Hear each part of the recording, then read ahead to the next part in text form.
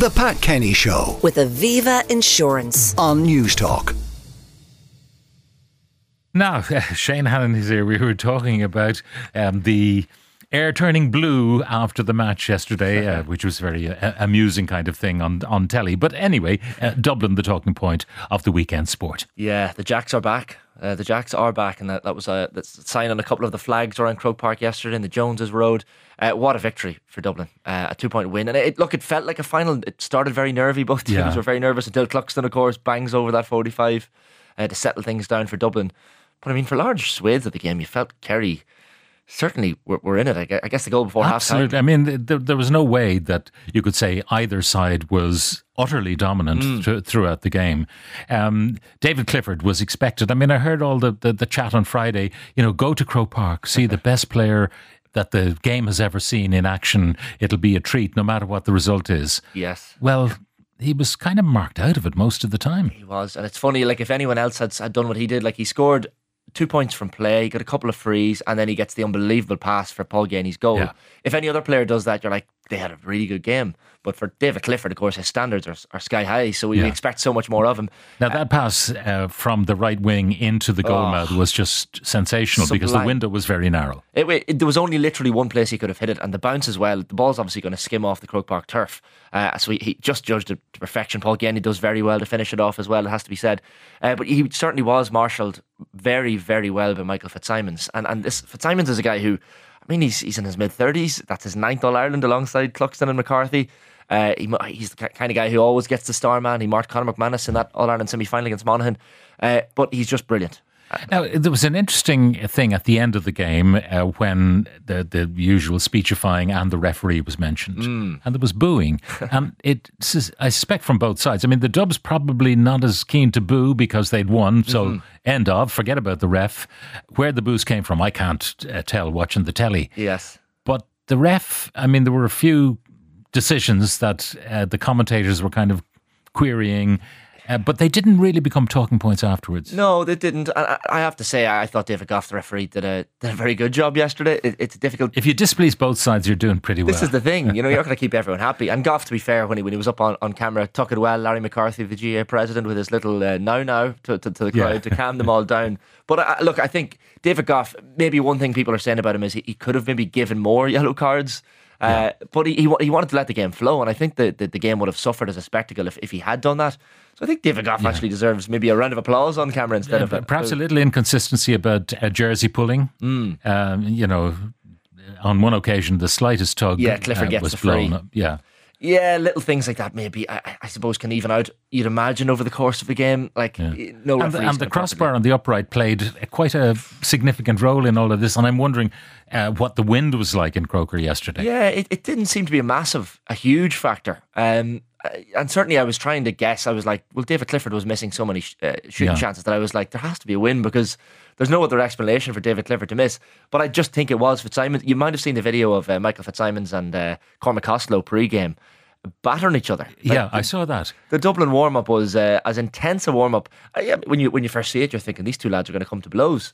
But it's obviously just part of their routine. The routine, yeah. Costello obviously feels like Fitzsimons likes that little bit of edge. And of course he's going to mark David Clifford. So maybe you need that kind of spice to warm up your match. Interesting. It didn't feel like this watching the game, but Dublin outscored Kerry in the latter stages 7 points to 2 because there was a 3-point deficit and they won by 2 points. So there had to be a swing of 5.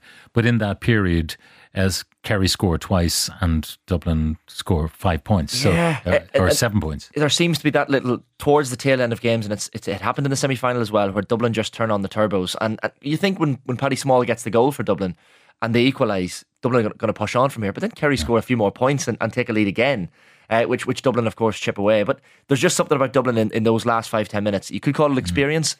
Kerry won the All-Ireland last year, so that you could say they're experienced in this regard as well. But in that last few minutes, when I guess things are hitting the fan, Dublin players have that experience to get over the line. And then you get Jack McCaffrey coming on and making a huge difference.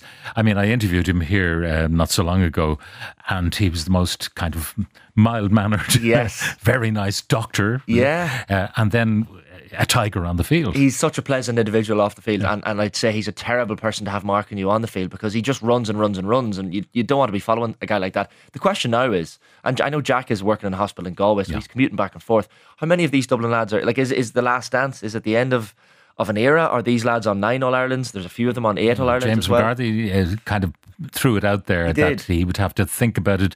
Dean Rock the same, do they have another year in them? James McCarthy, I mean, would the 3 lads go for the 10? Well, listen, 10 sounds brilliant, doesn't it? I think Henry Shefflin finished on 10, so it'd be nice to finish on something similar. Like, Cluxton could go again. I guess he's a goalkeeper. The position he doesn't play, I'd feel, as much as he used to. McCarthy's actually only 33.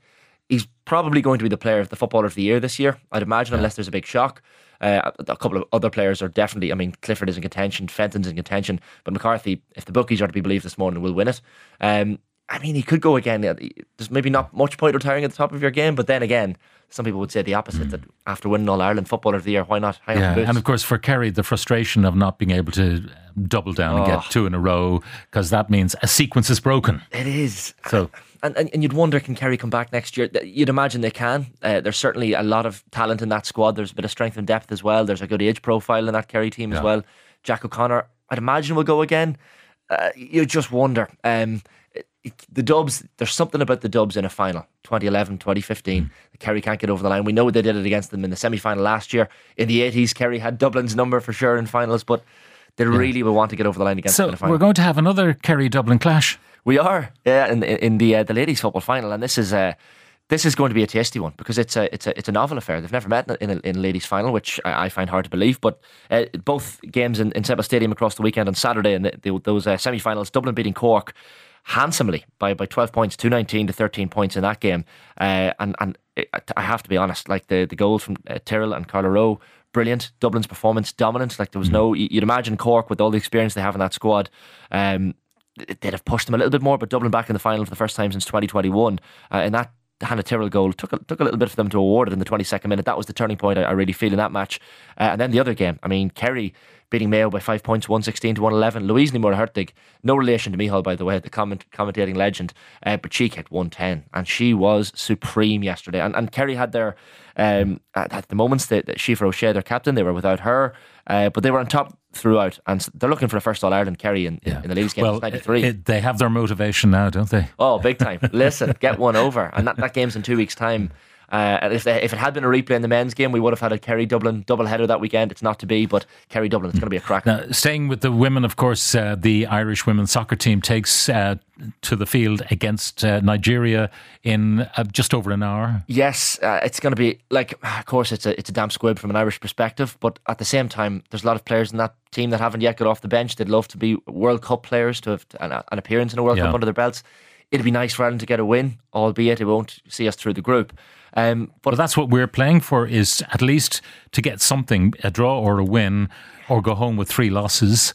Nigeria have all the incentive they need, because qualification for the next stage looms. This is the thing, and Nigeria have been really, really impressive in the World Cup so far. The Irish team is out, by the way. Courtney Brosnan in goals. You have a back line, Louise Quinney, Fahy, Megan Connolly is back there as well. Other players that have got starts: Rusha Littlejohn, Denise O'Sullivan, Katie McCabe, of course, captains the team. Lily Agg, Heather Payne, Sinead Farrelly and Ciara Carusa all start that game for Ireland at 11 o'clock Irish time.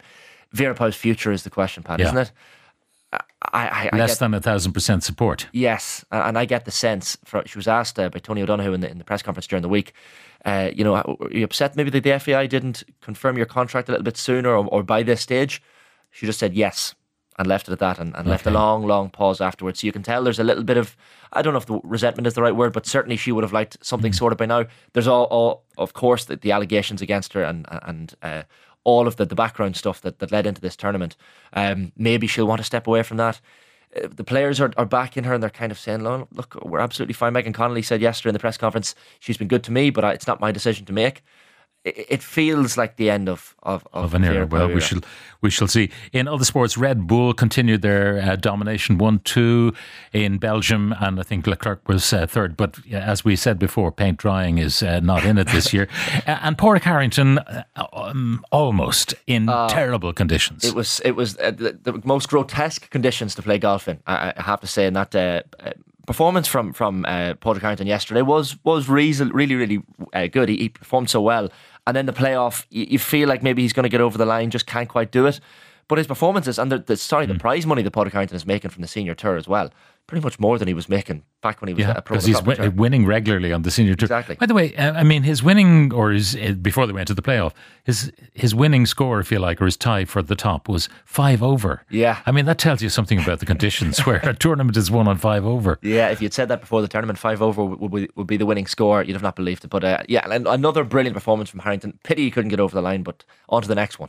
Shane Hannon, co-presenter of OTB AM, thank you very much. The Pat Kenny Show with Aviva Insurance on News Talk.